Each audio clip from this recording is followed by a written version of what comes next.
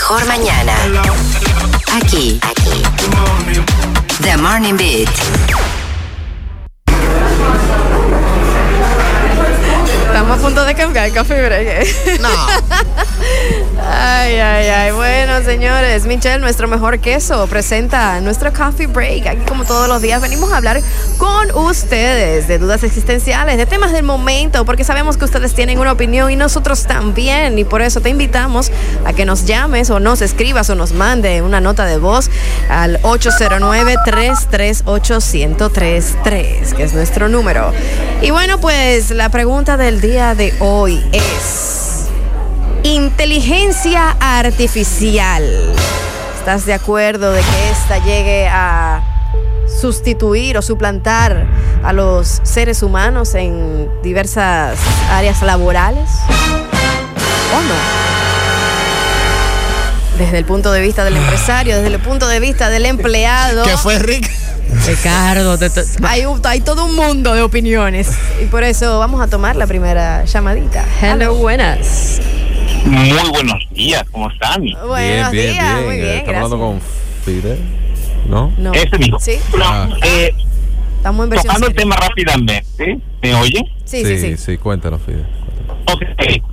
Bloomberg Technology informa que para 2025 más del 65% de los puestos de trabajo actuales vamos a perder si no evolucionamos a nuevas tecnologías.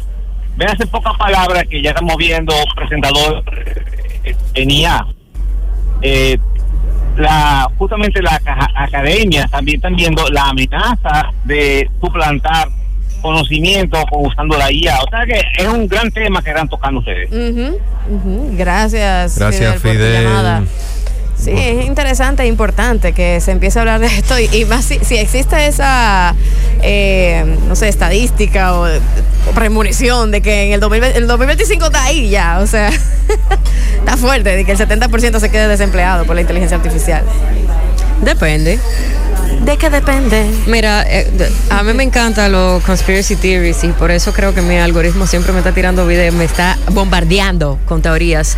Y yo creo que yo te lo enseñé un día de esto y surgió una teoría de eso, de que sí, de que realmente todo iba a ser suplantado por una inteligencia artificial y no solamente trabajos y del mundo del entretenimiento, sino gobiernos, política. Y que todo iba a ser llevado a cabo por una inteligencia artificial macro que básicamente iba a gobernar el mundo como una sola, ¿cómo se dice eso? One World Order, como un solo orden mundial. Un solo orden mundial. Pero entonces, en ese caso, sí, por ejemplo, la gente ya no tenía que trabajar porque tenía formas de, o sea, el dinero ya no importaba. Había otro tipo de currency que no era el dinero, era que tú tenías que devolver algo a la sociedad y así tú podías conseguir comida, no sé qué. Volvemos a lo trueque. Exacto, a lo trueque, pero a lo trueque futurístico, en el sentido de que tú aportabas a la sociedad y de esa forma era transaccional y tú tenías casa, tú tenías ropa, tú tenías esto y lo otro, y todo era bajo un orden de inteligencia artificial. Y yo te voy a decir algo, a mí no me parece tan mal esa idea. Lo que pasa es que, o sea, si todo cambia a lo macro, si no es simplemente que estamos perdiendo trabajo que y nos estamos queda por aportar cuando cada vez es menos la necesidad humana de poder suplir algún servicio. Cuidado, obviamente lo moral, lo íntimo, lo humano. Es que hasta eso ya se está poniendo en juego. No sé, yo lo que digo es que eso da hasta consejos psicológicos, como ya estuvimos comentando los otros días. Sí. O sea, ya llega un punto en el que tú dices, ¿hasta cuándo le vamos a entregar toda la... Es que también no es tanto hasta cuándo le vamos a entregar, es una cosa muy individual. Cada persona ahí está decidiendo qué entrega y qué no entregar, cómo utilizarlo y cómo no utilizarlo. Sí, lo que pasa es que cuando las personas se van en sus propios intereses individuales y no piensan en comunidad, ahí se arma un caos también. Sí. Depende. Bueno, ¿de qué depende? De que si la persona siguiendo su propio interés no está afectando al otro. Esa era otra cosa también que decía la teoría, como que que básicamente ya ni siquiera había jurados, o sea, como leyes, sino que todo era dictado por un jurado, o sea, de inteligencia artificial. Y básicamente las cárceles eran como, ¿cómo se dice eso? Punishment. Castigo. Como castigos. Y si era algo muy fuerte, pues simplemente adiós, bye bye, te quitaban aniquilado con un laser beam. Pa, bye. Bueno, y o sea, si básicamente lo que se ve en las películas estas futuristas, estamos entregando a una máquina nuestra existencia. Básicamente. Todavía no. Todavía no. Pero va para allá, si seguimos así. Bueno, no va para allá. Yo creo que nosotros no vamos a verlo nosotros, pero sí, claro que va a ir para allá, Ricky. Venga, no necesariamente. Va a ir, o sea, al final del día sí, nosotros no lo vamos a presenciar. Pero es que todo tiene que seguir su curso. Vamos, exprésate, si tú ves una línea de tiempo, tú nada más tienes que ver cómo se van a ir desarrollando las cosas. No, yo no estoy de acuerdo con eso de que la inteligencia artificial no va a controlar a nosotros. Pero ella lo está haciendo. No lo está haciendo. En gran medida, sí. ¿Cómo? Todo, con todas las manipulaciones que hay a través de las redes sociales, las campañas, las propias campañas políticas, los perfiles creados para crear a que todo el mundo siga una misma idea, porque es la mayoría, porque nada más hay que lanzar una bombita ahí para que ¿Tú sabes cuál es el peligro de la inteligencia artificial? Que te hace pensar que tú no estás siendo controlado por ella, tú ni cuenta te das, porque tú dependes de todo, o sea, todo lo que tú haces en el día a día depende de tecnología.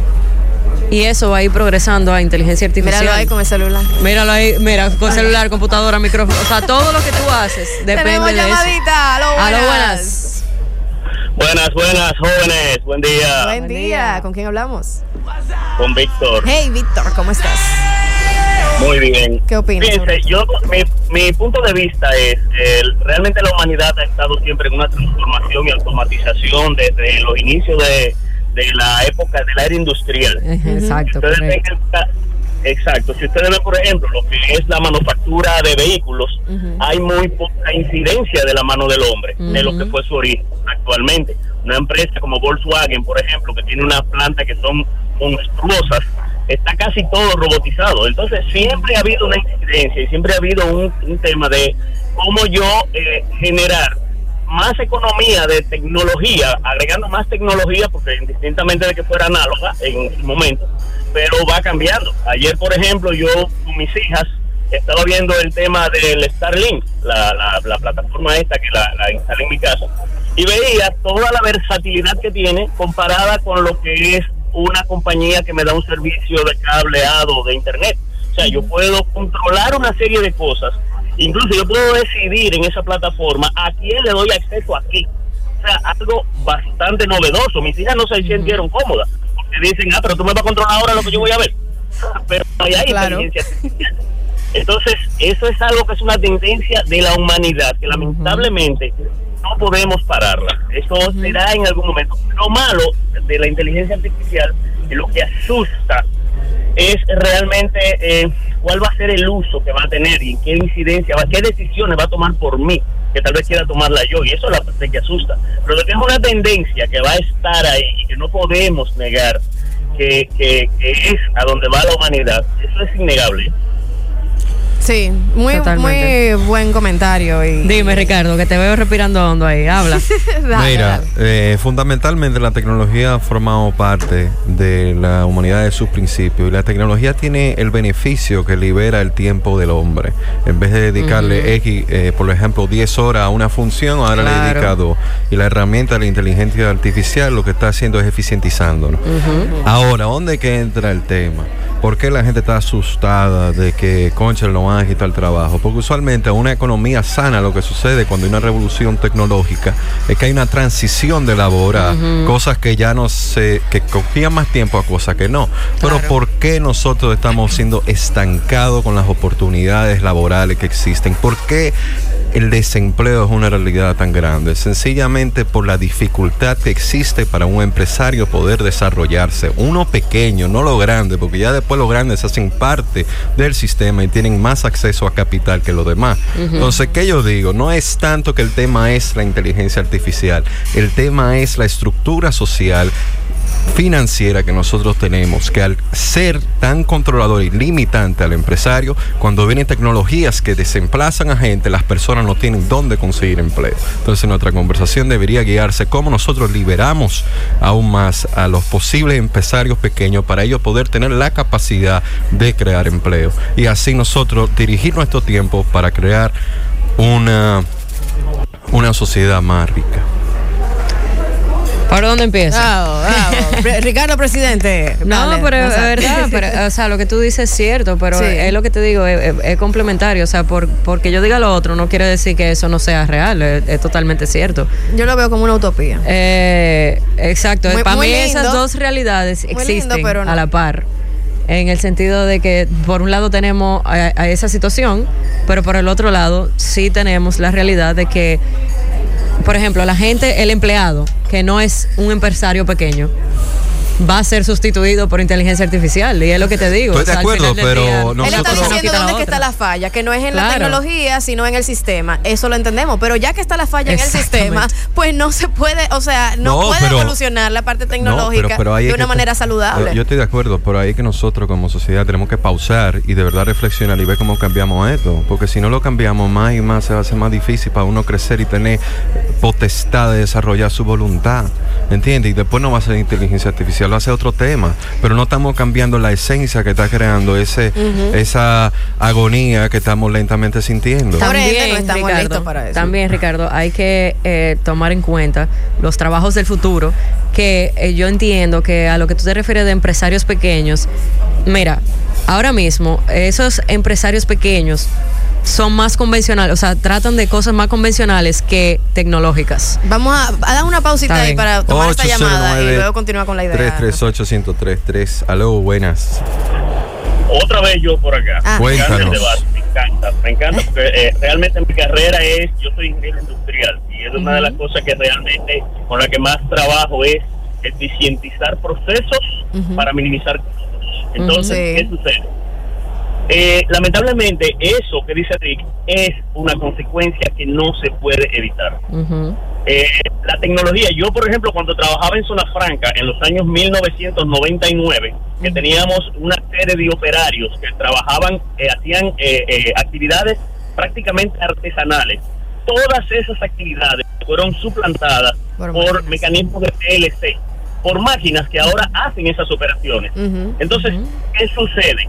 La tendencia de cualquier empresario, de cualquier industrial es minimizar costos. Ajá. Y muchas veces, y la tendencia es a minimizar la incidencia de la mano de obra. Hoy en el sector logístico, ¿qué es lo que se busca? Cómo tú automatizar lo más que puedas tus procesos para que haya la menos interacción de mano de obra del ser humano. O sea, incluso buscando que sea más eficiente y haya menos errores. Entonces, lamentablemente, esa es una consecuencia inevitable del proceso. ¿Qué va a pasar con la humanidad? Tenemos que hacer entonces un análisis demasiado profundo, ya desde la ONU, de la OMG, de muchísimas organizaciones, la Organización Mundial del Trabajo, todas esas ¿cómo se llama? Instituciones, para poder decir cómo yo voy a tener este impacto que va a ser negativo a futuro, cómo lo voy a minimizar ese impacto. Pero desgraciadamente es una tendencia y es inevitable. O sea, así será. Y ahí voy, con eso quiero tomar ese mismo hilo. Gracias, Víctor. Y decírtelo, o sea, continuar lo que te estaba diciendo. La humanidad tiene que progresar con la tecnología, es decir, los trabajos del futuro, Rick. Esos empresarios que se le hace difícil tienen que apoyarse de la tecnología y tienen que buscar aprender skills nuevos que tengan que ver con tecnología. Así es que la gente va a poder sobrellevar esta tendencia y no, tú sabes, no quedarse atrás y sin trabajo y desempleado, ¿entiendes? Claro, pero también hay otro lado que hay que analizar, es por qué cuesta tanto para un empleador contratar a alguien, ¿entiendes? Básicamente el costo de labor, debido a que quieren proteger los derechos del empleado, han subido muchísimo. Entonces tú como empresario, para tú contratar a alguien, tú lo lo piensas 1000 veces. Claro. ¿No entiendes? Entonces, claro, cuando tienes una máquina que no tiene que bregar, que si te van a demandar, que si tienes que pagar prestaciones, que si tiene todo, naturalmente tú vas como empresario a converger a eso. Claro. Entonces tiene que haber también una reformulación en el Código Laboral Mundial. Lo hacen sumamente difícil bajo querer la buena intención de proteger al empleado, pero tú como empresario, cuando tú contratas a alguien, te sientes ya amenazado porque te pueden demandar, te suben las prestaciones, te suben los gastos. Pero si se todo. vuelve algo Entonces, general. Yo lo que digo es, hay que pensar en la estructura y el núcleo de todo, porque todo esto que estamos viviendo es el resultado de no cambiar unos fundamentos, que es básicamente el rol del Estado en nuestra vida, que nosotros vamos a decir, porque esto está mal, esto está mal, esto está mal, pero no estamos analizando como la fuente de tóxico que está entrando en la sociedad en general. Y la inteligencia artificial es una tecnología, y una tecnología que nos eficientiza, nos da acceso a la información que no teníamos anteriormente.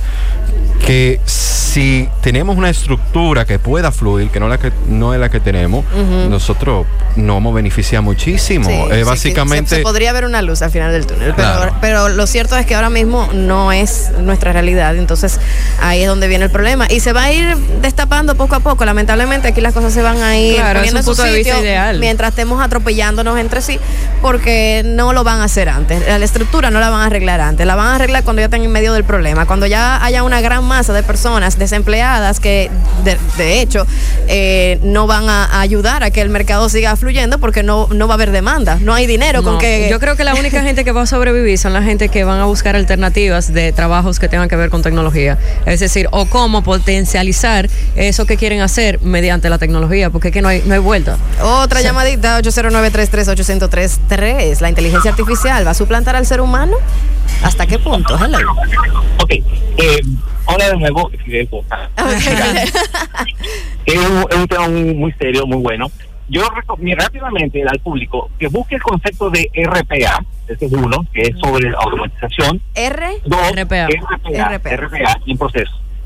Otro más también, lo que es mecatrónica, Big Data, inteligencia, análisis de negocios. Todo eso es lo que va a imperar. Hay que evolucionar. Si no evolucionamos a las nuevas tendencias, se queda atrás. Justamente estaba reunido con directores de carrera de dos universidades y tocamos este tema, que el pensum hay que actualizarlo. Totalmente.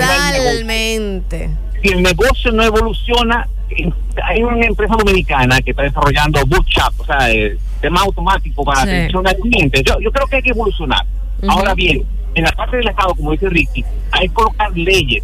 Porque fíjate, ahora mismo tenemos la guerra de Ucrania usando drones. Inclusive el DJ Phantom anunció que va a poner más regulaciones para exportación de tecnología que puede usar para uso de inteligencia artificial.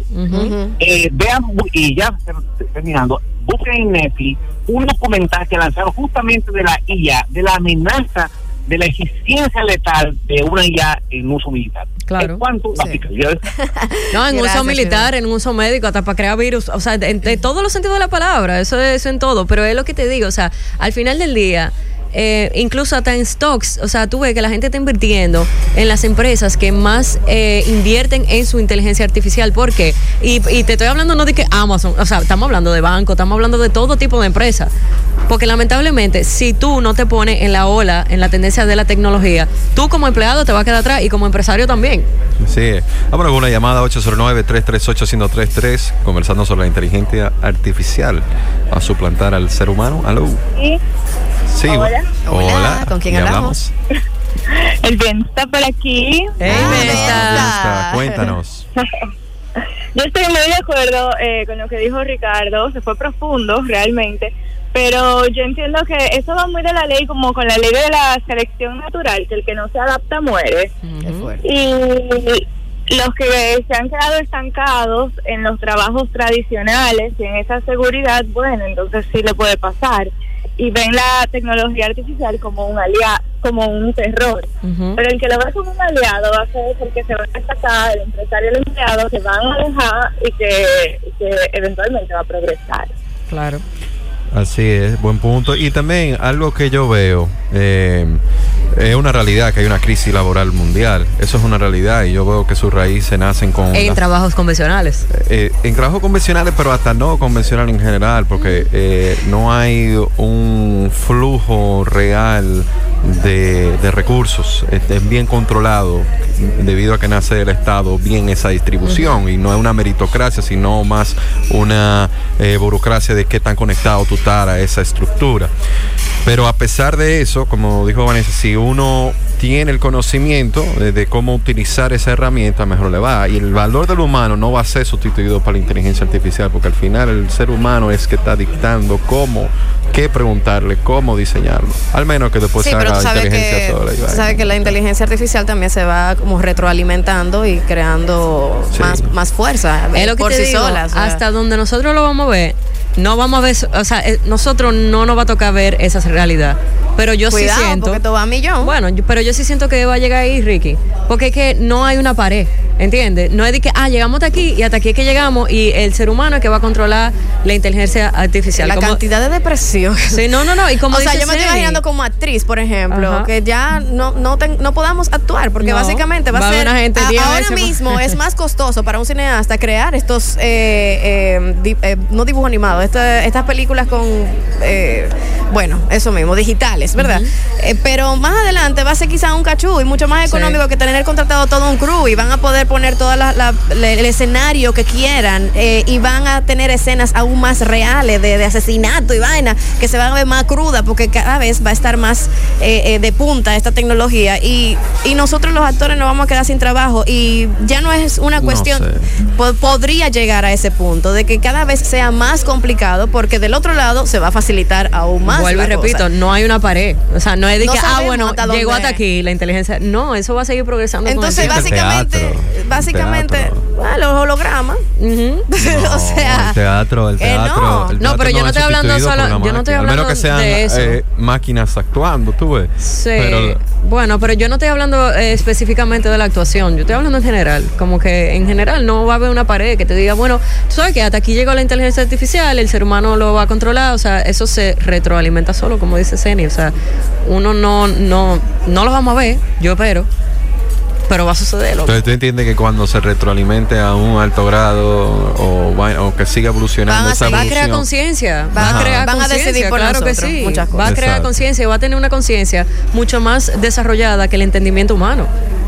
Nada más fíjate, óyeme, y si nos vamos ya en una, porque ya no estamos peor aún, psicópata, porque no va a haber emociones. Ya sabemos, ¿verdad? Que ya el gobierno de Estados Unidos salió efectivamente alienígena, no sé qué.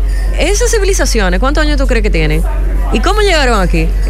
Tecnología, inteligencia artificial, y eso, yo te apuesto mi vida que se rige bajo una conciencia individual.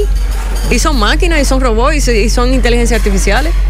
¿Tú entiendes? O sea, la tecnología que tienen esa gente son de civilizaciones viejísimas que todavía nuestro entendimiento humano no tiene la capacidad de digerir. Lo que pasa es que nosotros lo estamos viendo desde un punto de vista muy personal, ¿tú entiendes? Y existe, o sea, no hay una pared. Bueno, si la conciencia llega a la conciencia del ser humano de ver ya el panorama social y todo, pues entiendo que entenderá el valor que existe inherentemente en el ser humano y verá la forma de cómo guiarlo para crear aún más valor.